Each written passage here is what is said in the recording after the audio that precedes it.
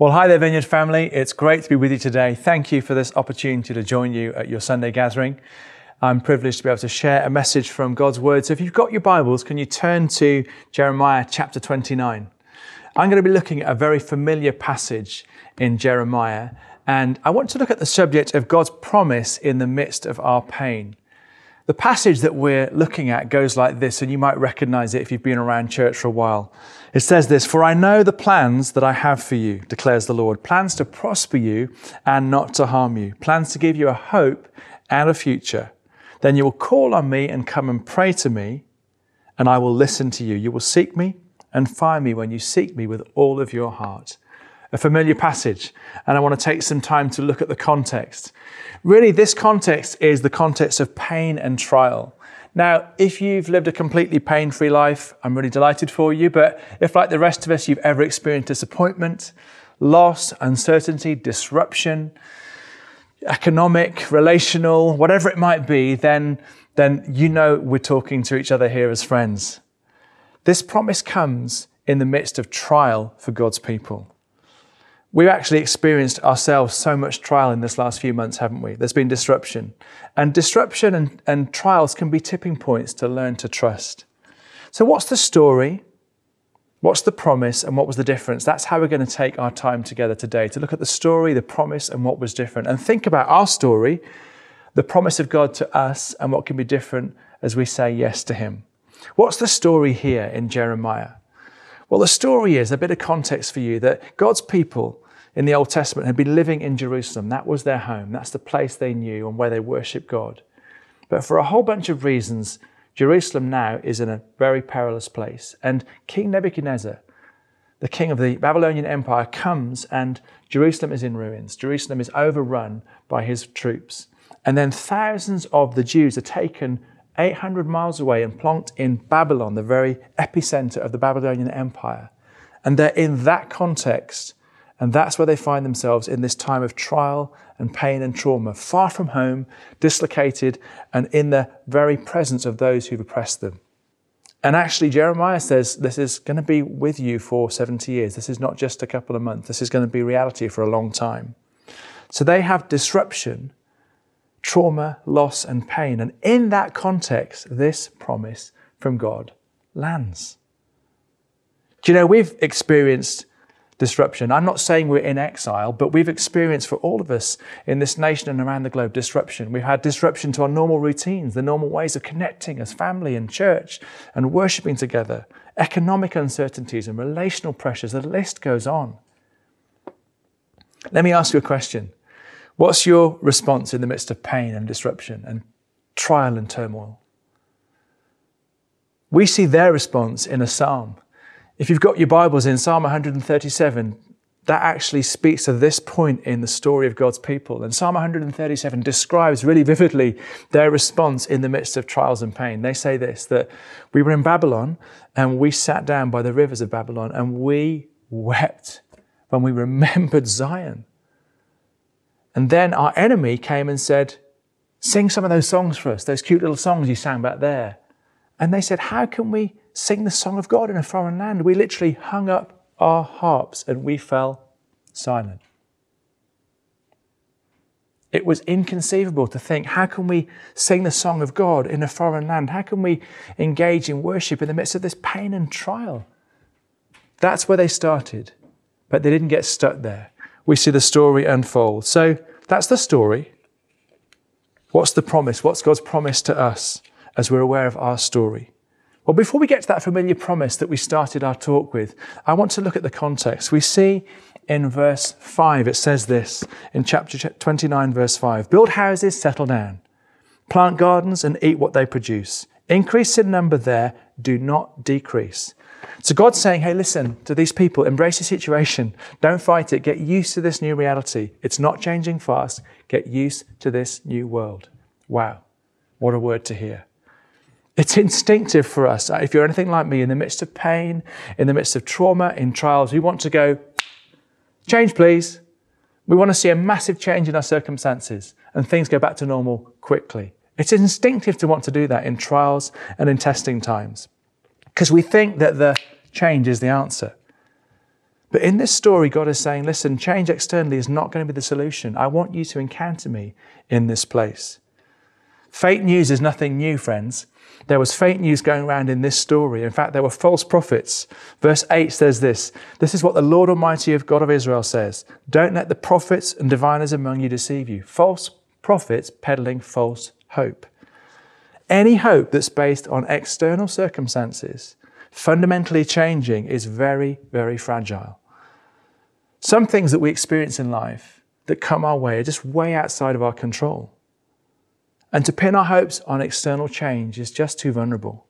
Hope that's enduring, hope that's substantial, is based on the goodness and the character of God. That, friends, is solid ground. And the word of the Lord was, you're to embrace this moment, and I will embrace you in this moment.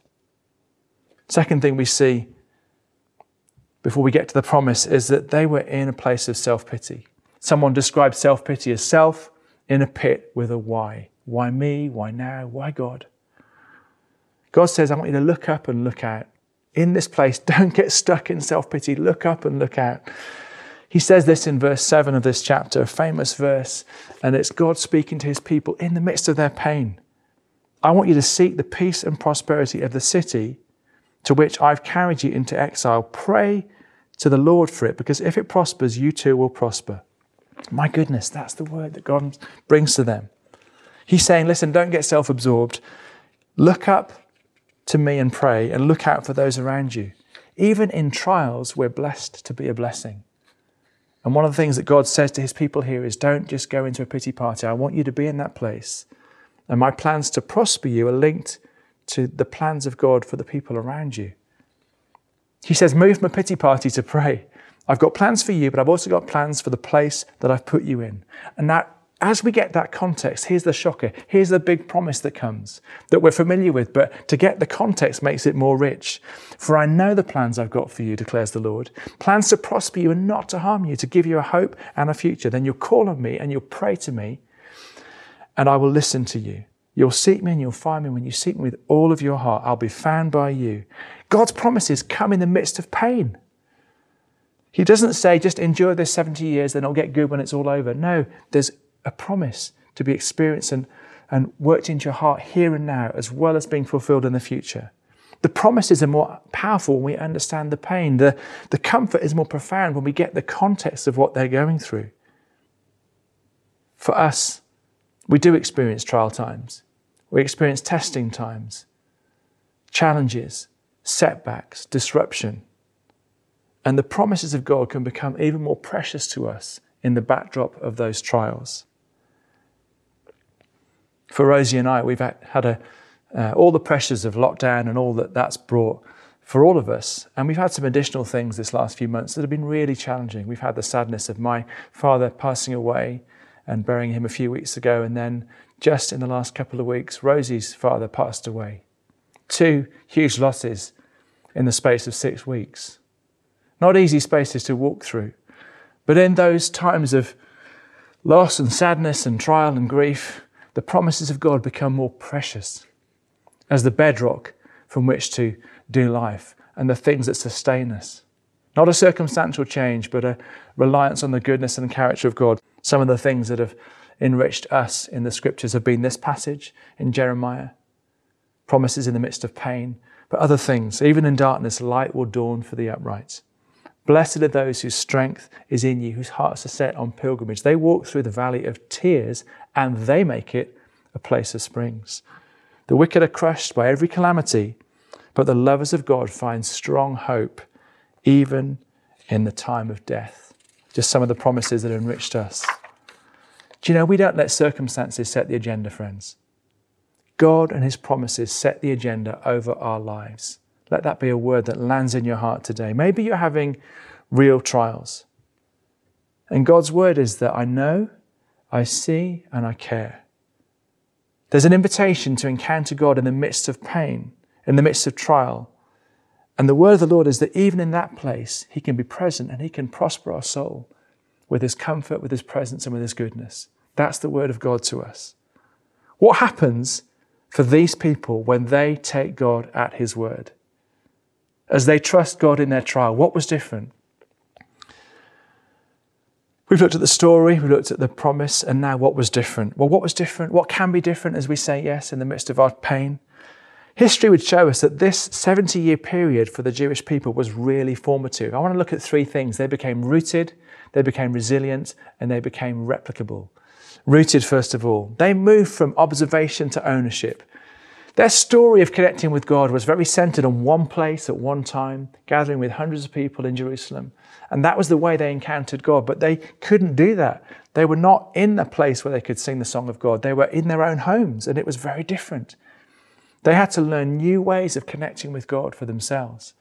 They went from this observation to this ownership. They had to own their own journey and their own connection with Him. They had to pick up their harps again, metaphorically, and actually learn to worship in the midst of their trial. They had to establish some new practices. We find out from history that actually some of the practices that are rich in the Jewish faith emerged in this period of exile and trial. Home-based worship became the norm. On a Friday night, it would be a meal with some friends or some family, the Shabbat meal, where you'd celebrate the presence and the goodness of God, looking back with thanksgiving and looking forward with hope. That became a routine that was based in the home. What do we see here? We see a little passage that speaks about, "You'll call on me and come and pray to me, and I'll listen to you. You'll seek me and find me when you seek me with all of your heart." Call, pray, seek. There's an invitation and it's got your name on it. God's saying, you call, you pray, you seek me, I'll listen, you'll find me, and I'll prosper you in this place. John Wimber put it this way: we don't seek God's power, we seek His presence. His power and everything else we need is always found in His presence. Do you know, your name is in God's diary every single day, and He longs to meet with you, just in ways that are real and authentic, where you can pour out your heart to Him. You might be thinking, I love the theory, but how do we make it happen? I want to just flag up a great resource. A friend of mine, Andy Smith from Belfast, put this together, and it's available at Vineyard Churches. How to spend time with Jesus every day. Just simple things that will help you establish some routines that will maintain that vital connection so that you can become rooted yourself in your own friendship with Jesus. In our context, in our community, we talk about the big three, that every day we want to read and listen God's word. We want to pray our thoughts and just stay in a place of conversation with God and guard our hearts, just deal with the stuff that surfaces in our lives every day. So they became rooted. In this time, they became resilient. What do I mean? Well, their faith wasn't dependent on external circumstances just going their way. It wasn't dependent on a place. It was dependent on the character and the promise of God. They trusted God in the midst of their pain and trial. And the last thing we see is they became replicable. What do I mean by that? Well, they were uncontained from this point onwards in their story. This 70-year period just did a reset on the DNA of the people of God, where they were very much used to being centered in one place at one time.